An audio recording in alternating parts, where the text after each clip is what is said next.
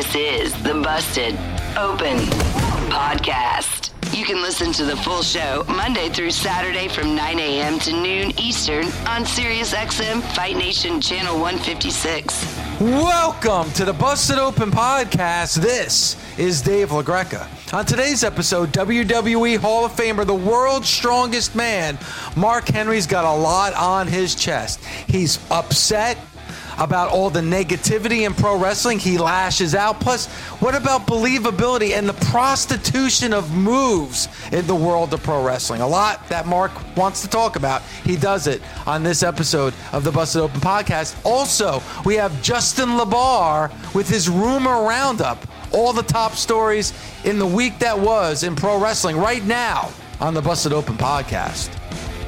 And I know there's a lot that you want to get into. There's a lot of people that you want to take to task.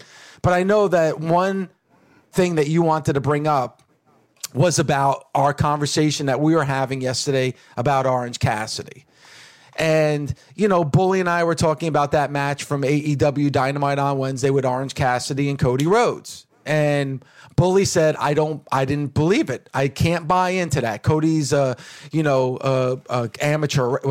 wrestling background. And you're going to tell me he's going to fall for some of the stuff with Orange Cassidy. It just doesn't make any sense to me logically. And then I brought up the fact that, hey, it's, Orange Cassidy, it's pro wrestling. So anything can kind of be explained. And then there was a lot of Nation members that called in and said, hey, you know what? I can see like this Orange Cassidy thing. It's just not believable to me. And I know that's something that you heard on the show yesterday that you took exception to. It was. I mean, just in the last couple of weeks, and I'm going to have to apologize to the fans because I'm a pouter. That's horrible. But yeah, Mark Henry pouts. And when I get upset about something, I get quiet and distant, and I don't want to talk to nobody. And I did that on the air last week, and I apologize. I will not do that again because I feel like I've been given the green light to say, look, you got a problem with something, then just say it. So I'm going to call everybody's ass out. And you can't just say some random bullshit. So if you call in and you say something that I don't agree with, I'm not going to go shake my head like, oh, my God, I was ignorant. No, I'm going to let you have it. So if you want it today, call in and say something stupid. I double dog dare you. Like, it's going to go down. And that goes for Dave and Bully and anybody else on this show. Because if I talk about it, I want to make sure that I know what I'm talking about. This is coming from a place of facts, and it's coming from a place of experience. And I'm not going to pat myself on the back so hard that I break my own wrist. But we're going to talk about psychology in wrestling today. We're going to talk about the where in wrestling. Where do you put it? How you do it, and when you do it. That's the three most important things when you put a match together. And I've already had one match this morning with Kyle. Kyle had a match against Randy Orton. He did. We made it up. He had a match. Well, I said, Kyle, what's the finish? Kyle said, well, what's the finish? I was like, you know what the finish is. Randy giving your ass the RKO. That's what the finish is. How do you get it? Out of nowhere. It's just going to happen. So how do you start the match? And then we had a little match. Made it up as we went. And then out of nowhere, RKO, Randy hand raise. That's pro wrestling. And a lot of people fail to realize it. We talk about it. They make it about moves. They make it about maneuvers. Jim Ross always says he hit him with that tope, and they say, Jim, you know what that is? I don't know. Shit, I don't know. All this, I've never seen half of this shit. That's because Jim Ross is an expert on pro wrestling. A lot of what we're getting today is spot shows. We talked about the DDT. That's how we started, right? The DDT was the first one. There was a time in the 80s, if you got hit with a DDT, it was over. You got hit with a super kick, done. Oh my gosh, pile driver, done.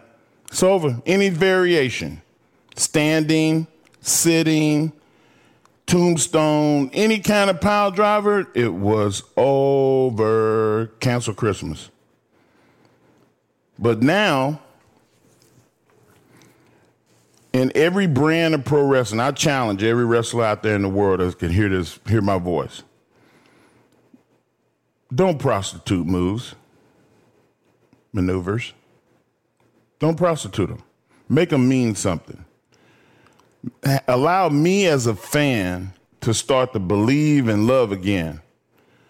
Because what we're hearing from the fans, people like Rufus that called in that love pro wrestling, they love what they got from the WWE and the WWF and the WWWF. We still have some of those people living. We still have those fans out there. Is that we don't put an emphasis on the love for the business the way that we ingest it as fans. It's being shoved down our throats by people that barely know how to do it. So the owners of the companies, put your people to task.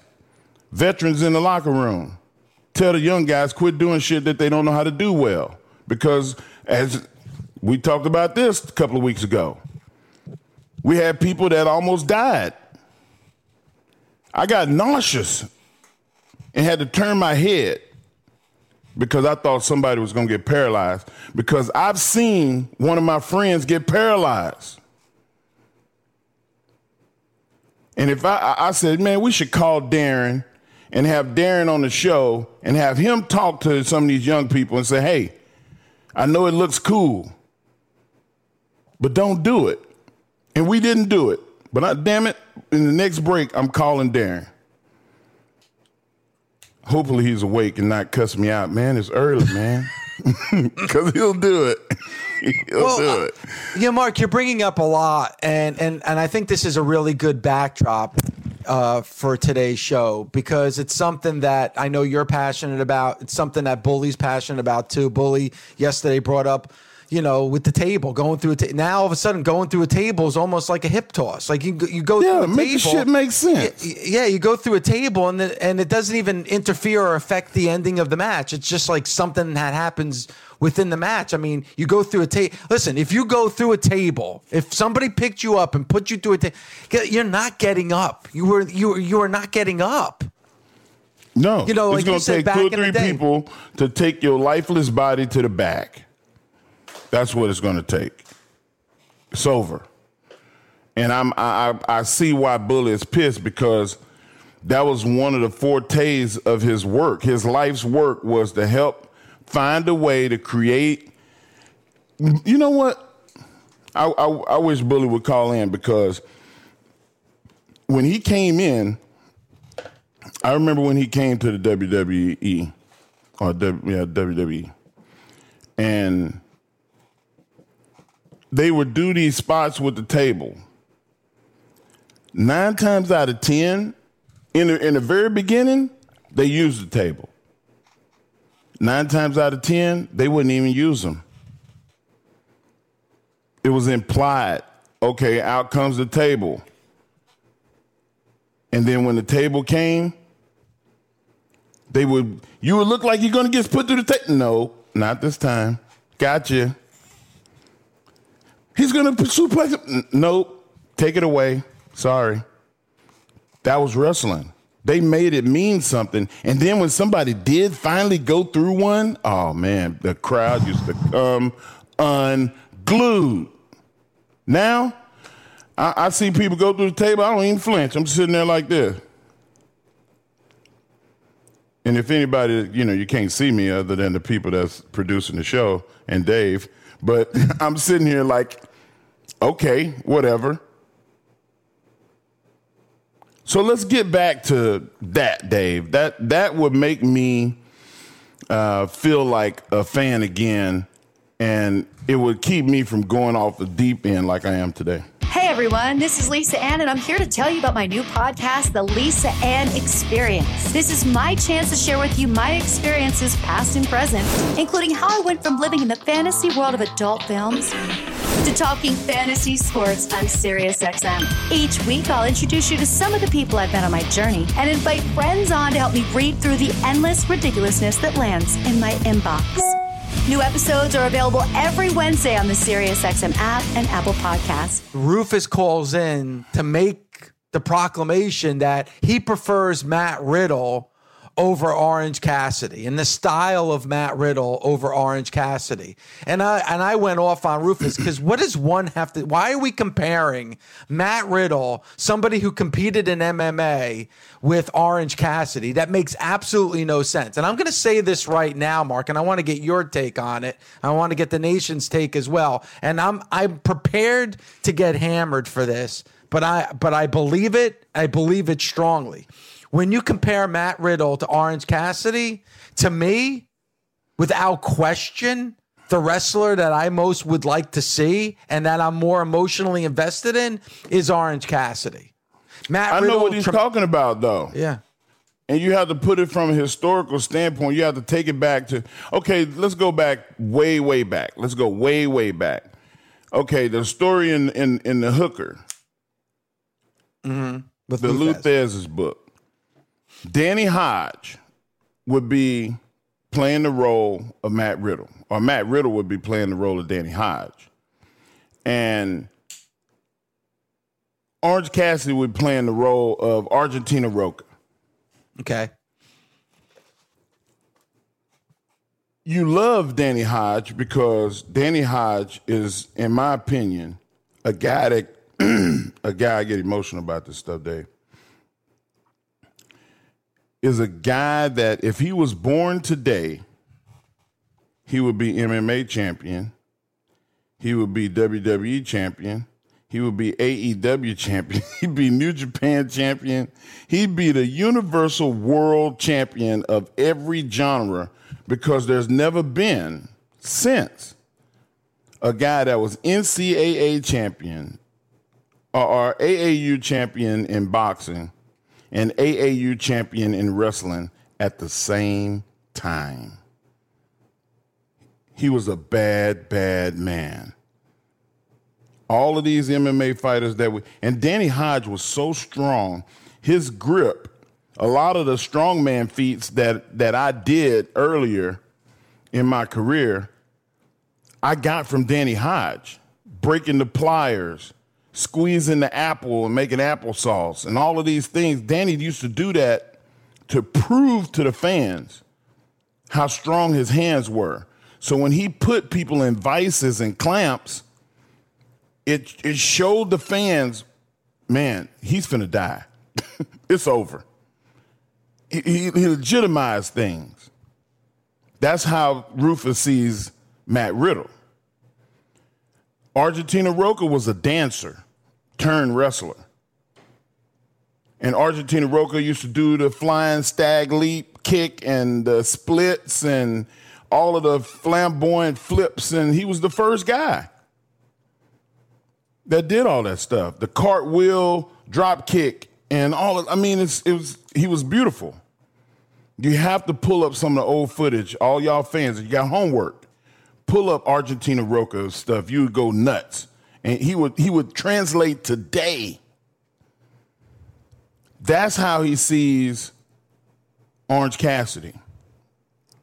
It's his choice that he chooses to see a Matt Riddle, to see a guy like a Brock Lesnar. Like he loves that style. And you can't be condemned. But Rufus, this is for you.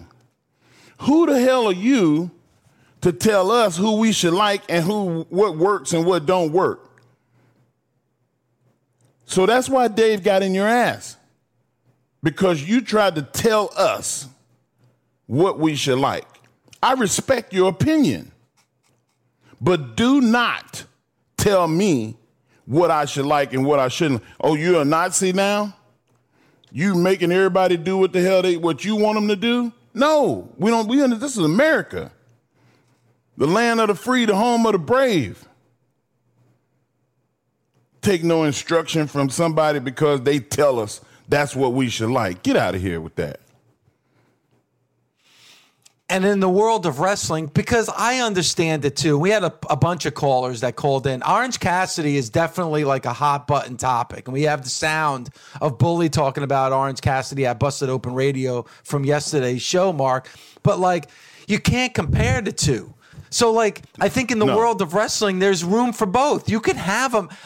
Because I'm talking about Orange Cassidy, and Orange Cassidy is resonating with me and with an audience. Why do people have to shit on Orange Cassidy? You could prefer a Matt Riddle. Yeah, you could prefer Matt Riddle, but what does that have to do with Orange Cassidy? You can't have the world of pro wrestling can't be all about somebody like Matt Riddle.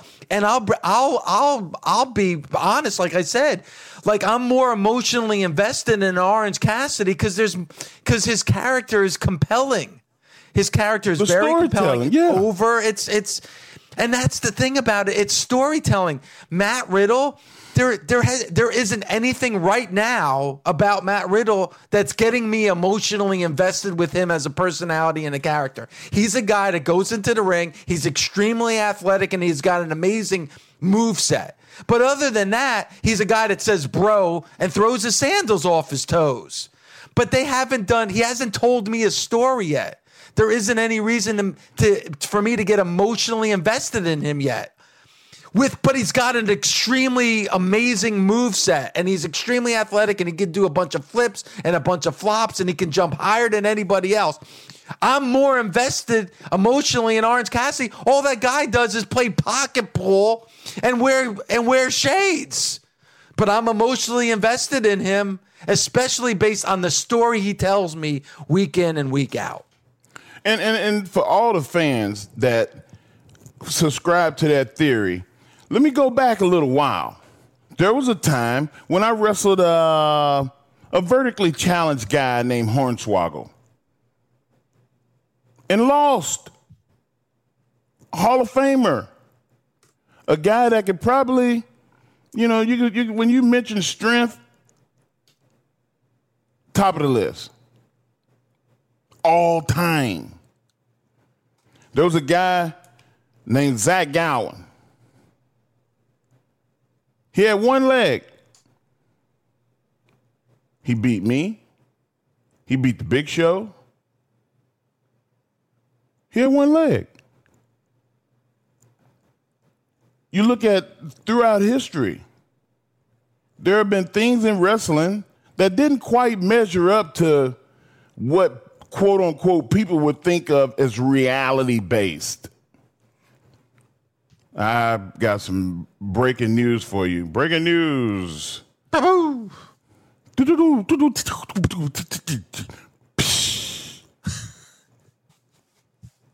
It's about getting over. What can you get over? It's about entertainment. How can you entertain us in the process? It's not about the moves. The moves are third. It ain't even second. It's not even secondary. It's about entertaining. And Bully made a good point about Dusty Rhodes. Dusty Rhodes' elbow, knock out anybody. It was bionic. Bionic elbow.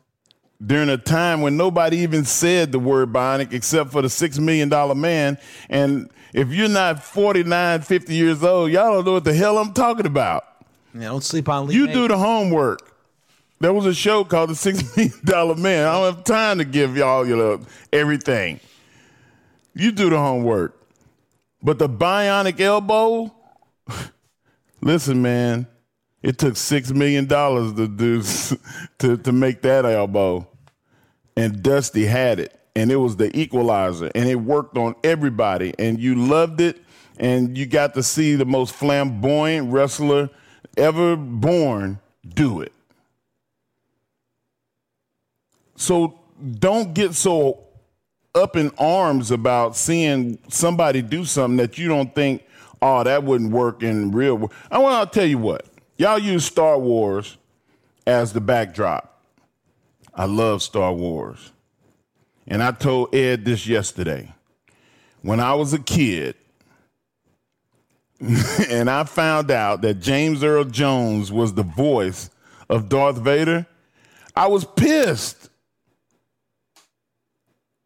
It was a fictional character that I got mad about. I wanted Darth Vader to be Darth Vader. Don't give me a face. Damn it. Oh, God, I hated I saw that. I mean, I respect it now because it was such a great role, especially for an African-American actor in this world where not many African-American wrestlers were getting shine back then. I respect that. But I'm just saying, from a standpoint of being a fan, it put reality in my world where I was trying to get away from reality. That makes sense, Dave? Yeah, of course. I mean, Boba Fett would kick Luke Skywalker's ass in real life. In a heartbeat. Kick it. Say it again, Dave. Kick his ass. Boba Fett was over. Hey, everybody, this is Fran Fraschilla, host of the podcast World of Basketball. The game of basketball has truly become a global game. Markovic fires it into Mickey, and somehow it goes in. Each week, I talk with the players, coaches, and executives who have led the way in growing the game of basketball around the world. Real Madrid have stolen victory from the jaws of defeat. Episodes are available every Thursday on the SiriusXM app, Pandora, and Apple Podcasts. There's been many times where I've come off as a old curmudgeon, an asshole, whatever you want to call me. But if I was in the ring before the show started and they said 10 minutes to doors, I know I got 10 minutes to get out of the ring. And if I looked up and I saw a popcorn vendor sitting in the crowd watching me in the ring, I would say, hey, buddy, get out. I cared that much about what was about to happen in that ring that I didn't want fans watching. I didn't want the crew watching. I didn't want the people working in the building, the janitor, the popcorn vendors, the managers of the people. Nobody. Get out. This is our space. And guys are not doing that now. They're sitting out there like actors. Well, let's go over it, and let's do this. And they don't care who watches. I'm not just going to fuss at the fans. I'm not going to fuss at just Dave because I disagree with him. I'm fussing at the wrestlers, too. Everybody has blame. I'm just the one with the microphone. And there's a reason why you have that microphone in your hand, because you're a Hall of Famer. Let's go out to Mike in Florida. Let's go to the nation early. Mike, what's going on, buddy? What did you want to say about what Mark had to say? Yes, sir. Hey, I just wanted to call real fast. Thanks for having me on. Mark, I don't think a lot of people understand from the athletic standpoint, when you're a competitive athlete, how that one shot that you have, every time you go out, you compete for that one opportunity. So you put all it in. And that's where the underdog actually has its, believability. What they've done with the Cody Rhodes thing is try to make it show like all these like people that are lower card wrestlers trying to highlight them. But you stop believing that when you have someone that can barely beat Luke Harper, beating all these other people, but it takes them so much time. And, it kind of takes away from the fact that we do push when we have that one opportunity, we do push 100%.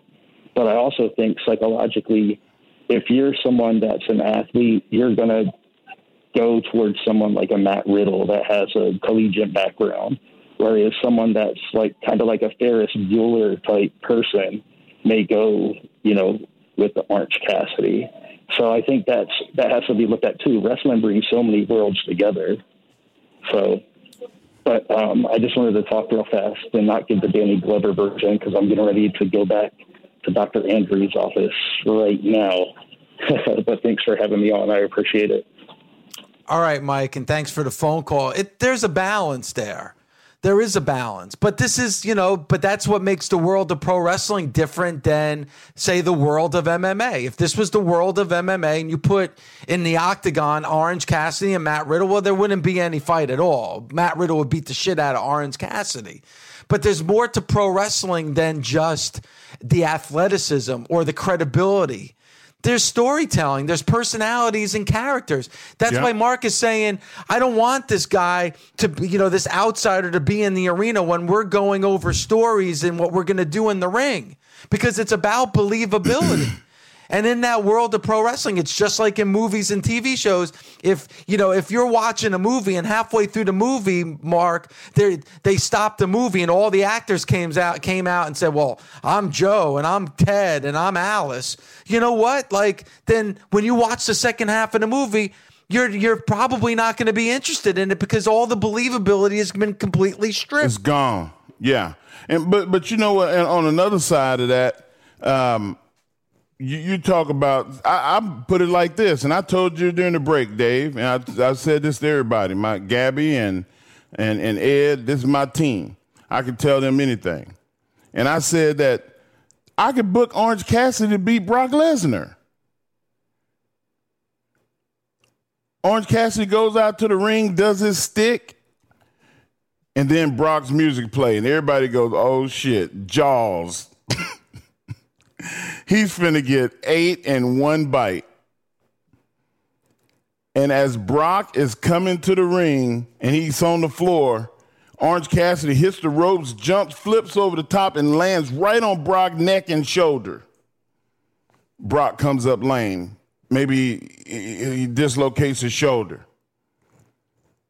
But he grabs Orange Cassidy with one hand and pie-face him all the way across the ring to the other side.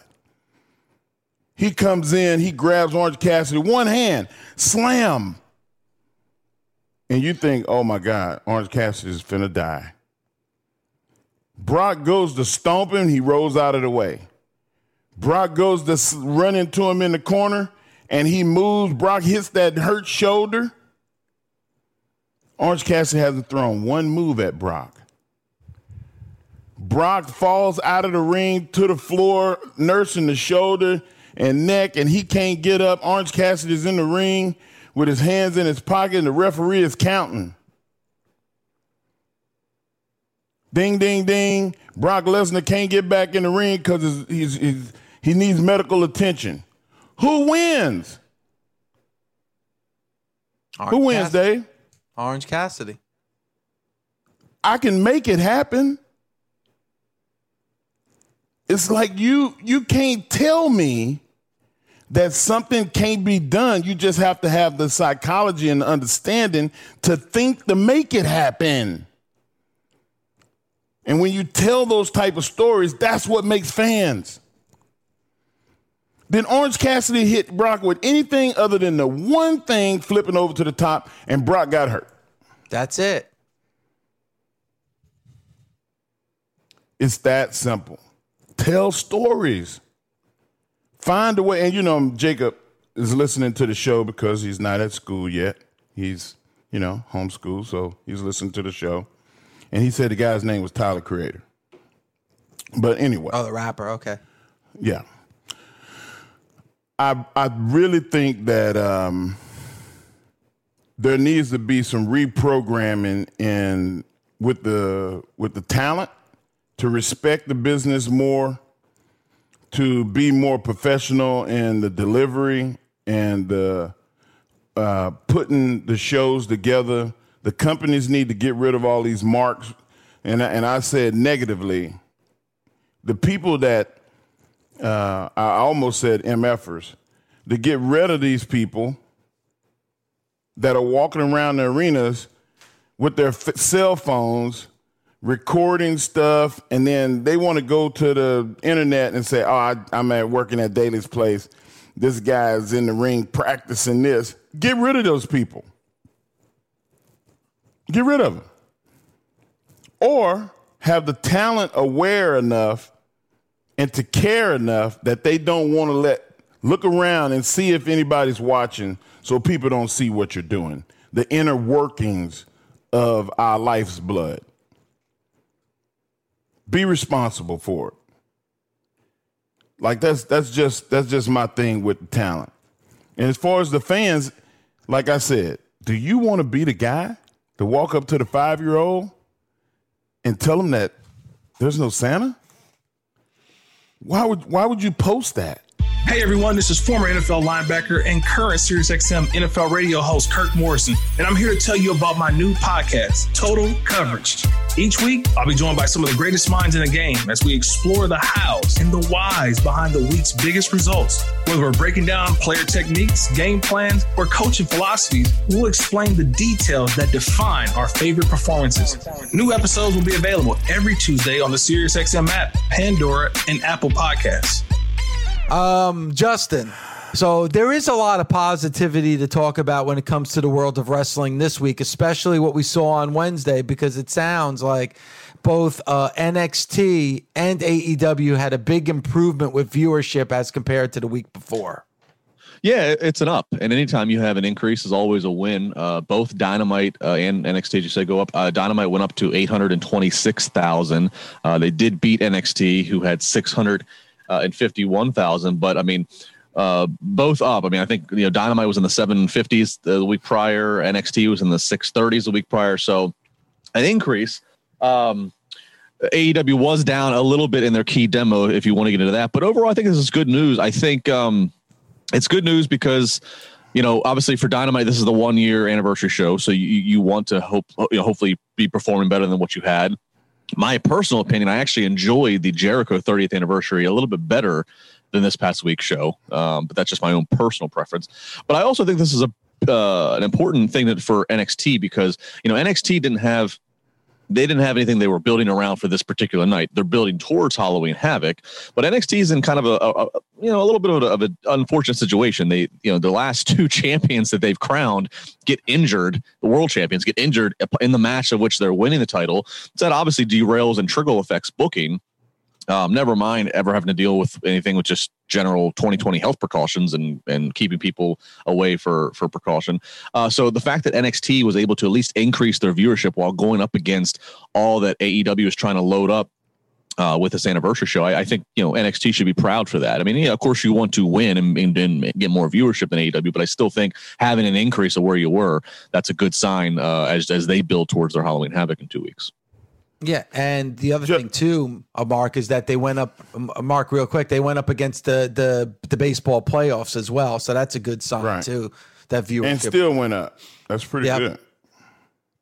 My question to Justin is, what have you heard about scheduling?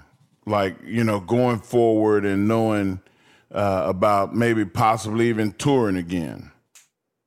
Yeah, I mean, it's great that you brought that up, Mark. That's obviously a constant thought, as it is with wrestling and with everything in the world, is when can we try to start adapting to where we're at? And it seems with WWE, I mean, look, they took up residency right now at the Amway Center for this Thunderdome. For NXT, it's in the Capitol Wrestling Center. And it looks like we're going to have something to that effect, at least for regarding TV, probably till 2022. There's been a lot of chatter from a lot of people talking to those in WWE. You can try to talk to people in all departments, and while everything is always this is what I'm hearing and this is what we think's happening. Obviously, it always comes back to one figurehead decision maker, but the understanding and belief is probably getting back to the touring and as the traditional, 4-day a week for a brand, Friday, Saturday, Sunday, Monday type of touring or what have you, where you're in a different city. That's just not going to happen anytime soon. I think that, residencies are going to be a thing for a bit, being able to sit put, keep everybody in one place, kind of in a controlled environment, clean that environment, know who's coming in and out of that environment.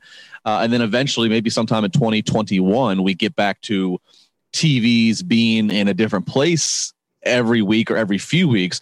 But until we're back to where they're hitting, a handful of towns, we're still a few years away from that. And that's the plan as of now of trying to go back to what was normal. But, once 2022 comes, who knows? I mean, I know that the old fashioned model was live events are what drew the business. TV was just to promote the live events. So that was the goal back when Raw started. Yeah. I don't know if that's going to still be the case because TV is where all the money is with USA and with Fox. And, they make some money off of the house shows. Obviously they make more off of the special Madison Square Garden shows and they do the, Poughkeepsie, New York's. But, I don't know. We'll have to actually see it happen if they do certainly return to a 40-something week a year model of going to 4 different cities in a year. I just don't know, or in a week. I don't know if they will. I honestly don't know. I think residencies might be more of the thing that stays for them. Wow. Dave, you hear that? It's heartbreaking. Poughkeepsie again. It's heartbreaking, Mark, but you know what? I think even before this pandemic, it seemed to be going in this direction. Like AEW didn't have live events. Everything that you saw was within their TV. For AEW Dynamite on Wednesdays. They didn't have live events. The WWE, it sounds like, Justin, before this pandemic was losing money with their live event schedule. So I think they were kind of going in this direction. But, I know, Justin, you probably hear this a lot. Everybody wants a timetable. Everybody wants a date. All right, by this date, by this year. And it's impossible to do that right now because, it feels in a lot of ways, here we are in middle of October. In a lot of ways, it's like we're back in April when you look at the numbers and the restrictions and things that are happening throughout our country, throughout the world. So it's almost impossible to come up with any kind of timetable where things could go back to the way they were 8 or 9 months ago. It really is. I mean, I can remember in March, me being naive, not realizing how severe this thing's going to be. I was supposed to go to Aruba with my wife for an anniversary in May, and we're like, okay, well, we'll just push it in November. And by the time we get to Survivor Series, we're going to be back to full, and yeah, you have no idea. But, with the live event thing, and I'd love to ask Mark this, well, first off, I don't know if they were losing money necessarily on the live events, but I don't know if the margin, if the profit, if the P&L margin was big enough of a win to justify maybe it runs the morale down because the guys are another day or a few days away from their families and it's more days of bumps. But what I would ask Mark about, because he's experienced this, is if they got rid of the non-TV live events every week and maybe just threw a few special ones here and there, like MSG, whatever, if they got rid of the week-to-week non-TV live events, I don't think financially they'd have a problem. I think what I would wonder is from the talent standpoint of it's a chance for talent to kind of work things out in the ring in front of just a live audience and not in front of a TV audience, and they can work on things before they get to TV, before they get to a pay-per-view match with said opponent. They kind of get basically a dress rehearsal. Mark, how important was that for you when you were a talent to get to, if you're going to work with said guy on a pay-per-view, you get a few runs with him in front of 10,000 people with no TV. Was that valuable to you? It was very valuable, but I think it's more invaluable to people that's less experienced.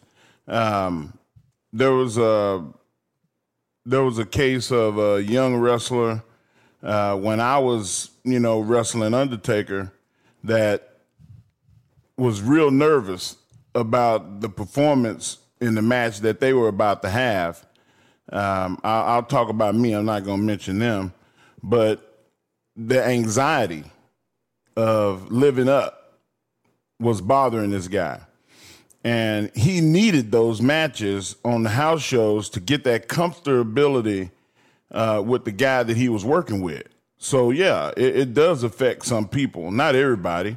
And as far as profit and loss, there was really not that much loss on our house shows because we were doing 160, 170 shows, and every Thursday, Friday, and Saturday, you had the opportunity to make anywhere from, $120,000 a house to $170,000, depending on the market.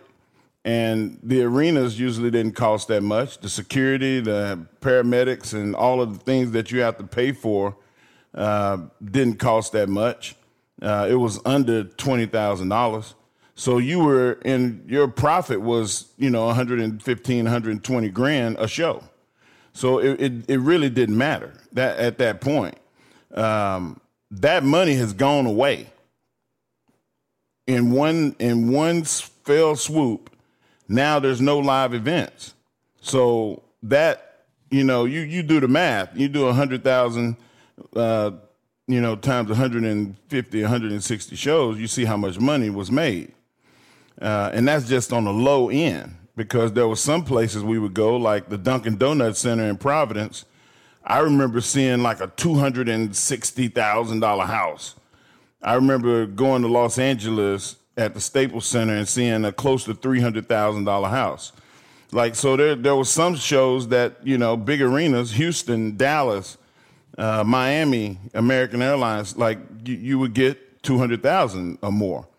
But that is different than anything that we've ever seen with this COVID, because that money completely went away.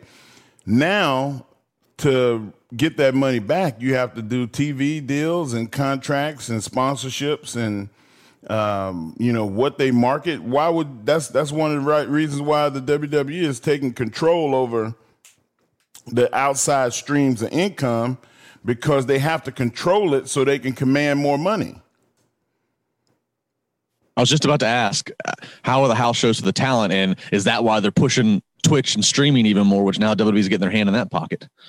Well, if I owned the company, I would do the same thing, because then I can control the standard of how much money is to be made. And sometimes the boot doesn't ask the ant a question about, you know, whether or not I'm going to put my foot down.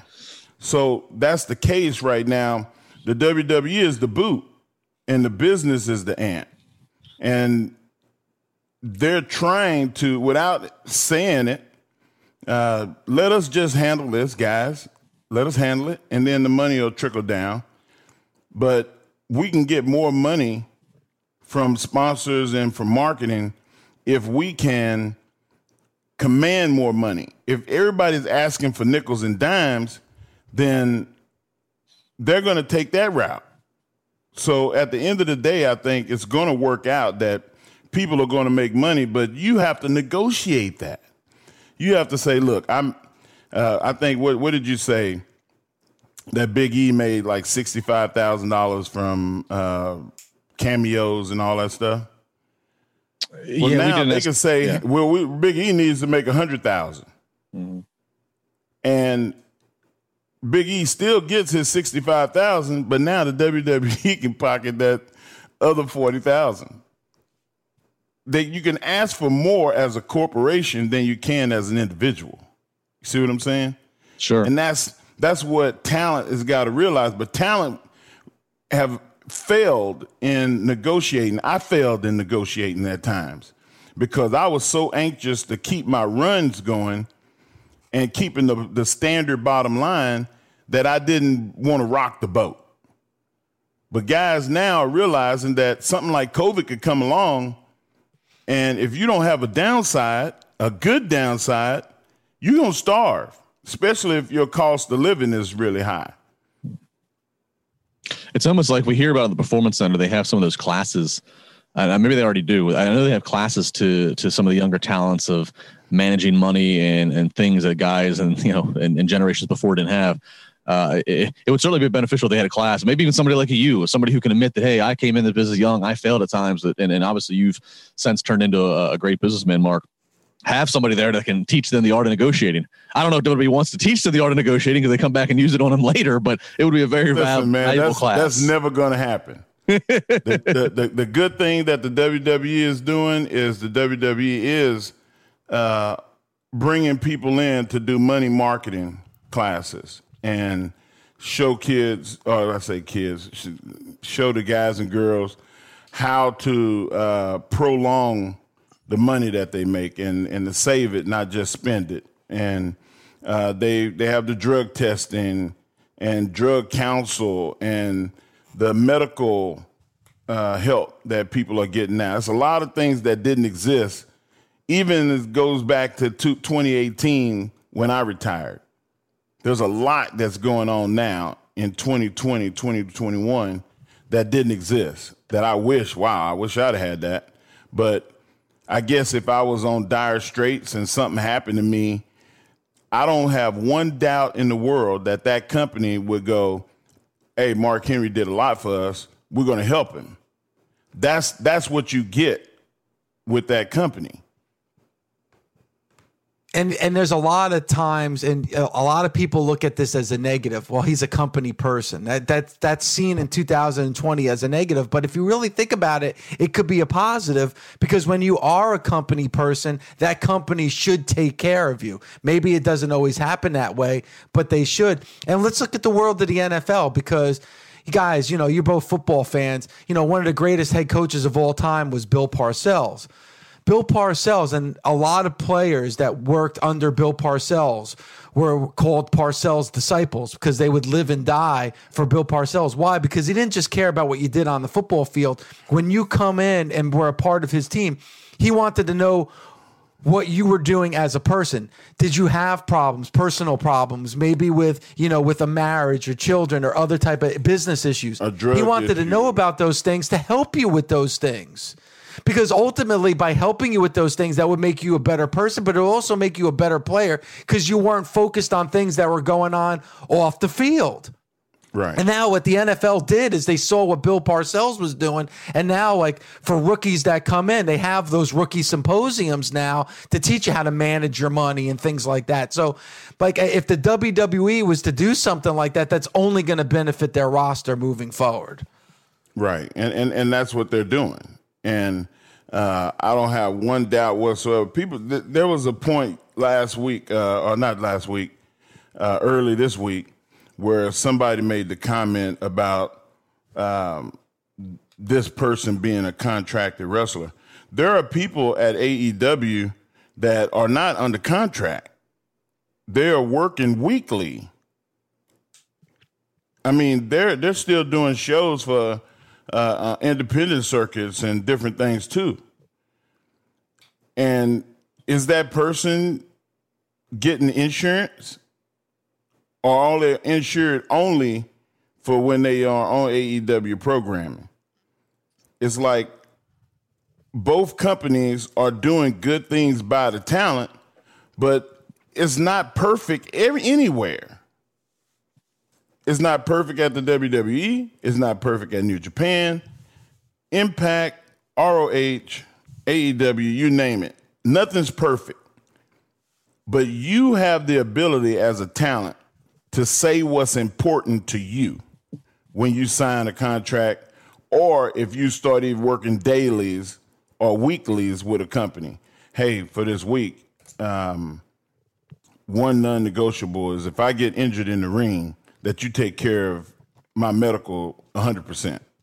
That's a non-negotiable. But some people are so anxious to work, they'll work for free. They'll work just for dailies. Give me that $500 a week a show. Well, and especially right now, whatever that negotiation process is for that individual. Well, especially now, Mark, with AEW and WWE and Impact, I guess ROH is coming back too. I mean, the TVs are making it work because they have the resources and means to make it work. But there's you can count them probably on two hands. There's very few independents that are running regularly. I know we here in Pittsburgh at IWC Wrestling, we ran some shows at a big drive-in and at a baseball minor league stadium. I know Warrior Wrestling in Chicago. I know there's been one down in Houston, and Dallas. But don't call me, man. But not a lot of paydays out there. Well, I mean, and Justin, with this COVID hanging over our heads, there was the GCW Collective last weekend in Indy, and then there was a couple of wrestlers that have now tested positive that were at the Collective, and that's unfortunate because there was Ring of Honor, wrestlers that were a part of that. Now they can't be a part of the TV because they were a part of that collective where there was positive tests. And listen, we even saw it in the world of the WWE. They had the Raw Underground, and now it seems like they pumped the brakes on the Raw Underground because they had all these different brands that were outside that ring. And then they had to pump the brakes on that. And that was something that obviously they put a lot of time and effort into, and they had to pump the brakes on it. So, I mean, it's just, Justin, it's just a cloud that's just lingering over the world of wrestling. Yeah, COVID's a bitch, man. Yeah, golly. It really is. And I mean, I could speak to ours, and I can speak to, I think, a few other independents that I just spoke of. Even if you're a talent and you're getting booked on an independent, so you're trying to get a little bit of money, a lot of these independents are doing away with the intermission because they don't want people up and gathering in close quarters and taking pictures, whatever. And intermission's a huge potential moneymaker. That's where guys make money for signing autographs. Right. Then that's where they get to make money that the promoter has no say over, So COVID is a bitch. Now, and hopefully we'll get past it. It's extremely tough, and I didn't think we'd be talking 8 months in, and we'd still be kind of like in the first step, because it seems in a lot of ways, even though we've evolved and learned to work with a lot of things, we're still like in that first inning of what's going to be a definite long game. Justin, when you look at the world of the WWE, we've talked a lot about the WWE. I know somebody that is going through some changes, both creatively and health-wise, and that's Andrade. Yeah, we saw him. He's one of the 2 free agents, I believe, that never got drafted anywhere. He and I think Mickey James is still the other one that never got placed anywhere on the board. And then we saw Andrade be part of that awesome segment, mind you, on Raw with The Fiend and Alexa, and getting the mandible claw, and it kind of looked like, all right, maybe are they resetting with him? Are they writing him off? What's happening here? Originally, I believe PW Insider had originally reported that they were hearing that Andrade was going to go back to NXT, which I have no problem with if that happens, because NXT's got some vacancies right now. But since that story came out, my colleagues at Wrestling Inc., they have a new exclusive, and they kind of have some more information of what's going on with here, Andrade. He is going to go away for a brief time. It looks like he's opting to do some kind of a minor elective surgery. So that's going to put him out a month, 2 months is what we've been hearing. But our report at Wrestling Inc. saying that when he comes back, he's going to get pushed. Our belief is the push is happening on Raw or SmackDown. Maybe they pivot. Again, nothing's official until it happens on TV. Maybe they pivot and find need for him in NXT. But it does seem like he's away by his own choice. Getting something taken care of that he wants to get taken care of, and that he's not fallen out of grace with the office. That there is plans to kind of restart the push that he had earlier in 2020. It's interesting that if he does come back, if he's going to be paired up with Zelina Vega, because Zelina Vega has been a perfect mouthpiece for Andrade, but it seems like Zelina, they've been pushing as a wrestler. So it's going to be interesting if that combination happens again. Absolutely. Also with the WWE, and last thing, and Justin, always happy with the time. Always love having you on a Falls Count Anywhere Friday. In the world of the WWE, it seems like we might be getting a return. There's a rumor going around that Eva Marie may be coming back to the ring in the WWE. Yeah, Cultaholic first broke this story out, and Eva Marie, of course, I'll say it, and I'll take all the hate that everybody wants to give me.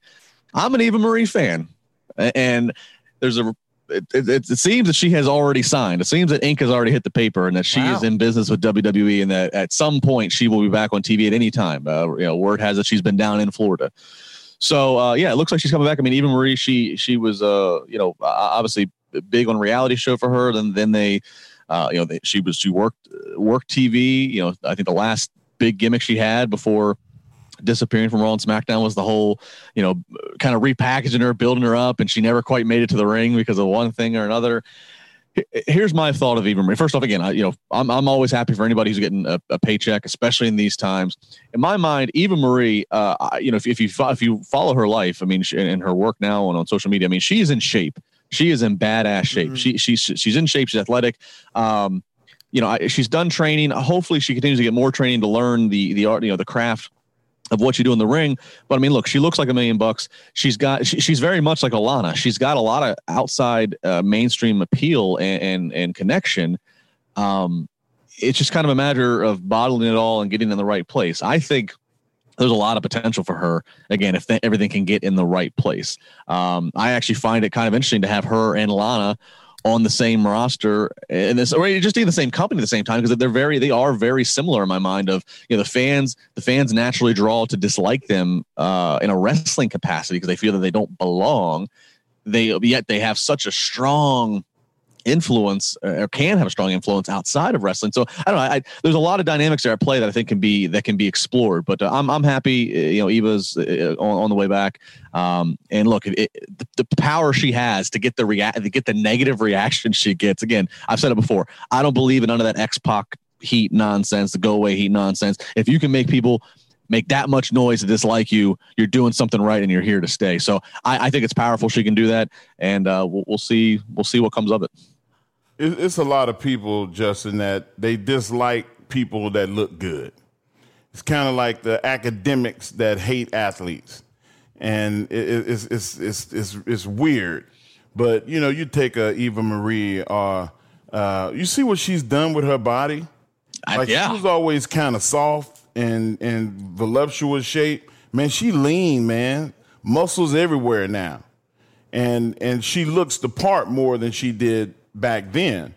But I don't care, like the judgment. Me with Gabby, we laugh all the time because Gabby is an athletic built, voluptuous shaped woman, and she's like, I don't want to be skinny, but damn it, I want to be in shape. And she diets and works out hard and stuff, and I'm like, good, Gabby, do it. But there are a lot of people that they judge rather than putting the work in. But the same thing with Carmella, the same thing. Yeah. There's a bunch of girls that are in that ilk where they look like even Mandy Rose. People judge them because of the way they look rather than the work. Mandy Rose, have you noticed how her work has gotten so much better and in Dana the last year? Dana Brooks too. Yeah. Like they've gotten really, really good. And I think the judgment stuff has got to stop. It fits right in there with the same conversations about what's real and what's not. Like, who cares? It's about getting over. Let the people get over. There is a handshake and a hot dog audience out there. If you didn't work through and work at some gymnasium for a hot dog and a handshake, then you don't belong in WWE. God forbid that you might have something else to bring. You might have had some of the life lesson to bring. If it's a funny ilk of fans out there, a segment of fans, I should say, that feel that way. Well, when you talk about hate, Justin, and I know Mark and I can relate, I mean, the NFC East is looking like it's going to probably be the worst division in the history of the NFL. So talk about a hot dog and a handshake division. Oh, my goodness gracious, man. I think 6 wins is going to be enough this year to win the division. This has been a rough year, man. And we're only in the middle of October. I don't know what's worse, Corona or the NFC East. It's both pretty bad. They both are horrible. Hey, you can't socially distance from the NFC East, I don't think. Damn. I watch my team, man, and it just hurts my soul. Definitely. Just really hurts. Maybe take the year off because I don't think there's going to be much that you're going to like from watching football this year. One thing that was very good was Justin this week. Justin, thank you as always for joining us. Appreciate the time. Thank you, guys. I'll look forward to doing it next week. All right, we'll do it. We'll do it again next week. Maybe. All right, Mark. There's a lot. There's a lot. Maybe I'm gonna put the kibosh on this shit. Yeah, because Henry's gonna put his. I'm the ant. He's the boot. All right. So wait a second. So is this a week-to-week thing, Mark, with Justin? He did good this week, so I'm gonna let him make it. All right. So next week. So we definitely have Justin for next week. Yeah, we got him for next week. Don't regress. All right, so Justin, it's a handshake and a hot dog deal right now with Justin. Yeah. Oh, okay. All right. Yeah. Except I just got the bun. I didn't even get no hot dog. All right. Well, at least the bun and mustard got something. Thanks for listening. Catch us Monday through Saturday on Busted Open from 9 a.m. to noon Eastern on Sirius XM, Fight Nation Channel 156. The Busted Open Podcast.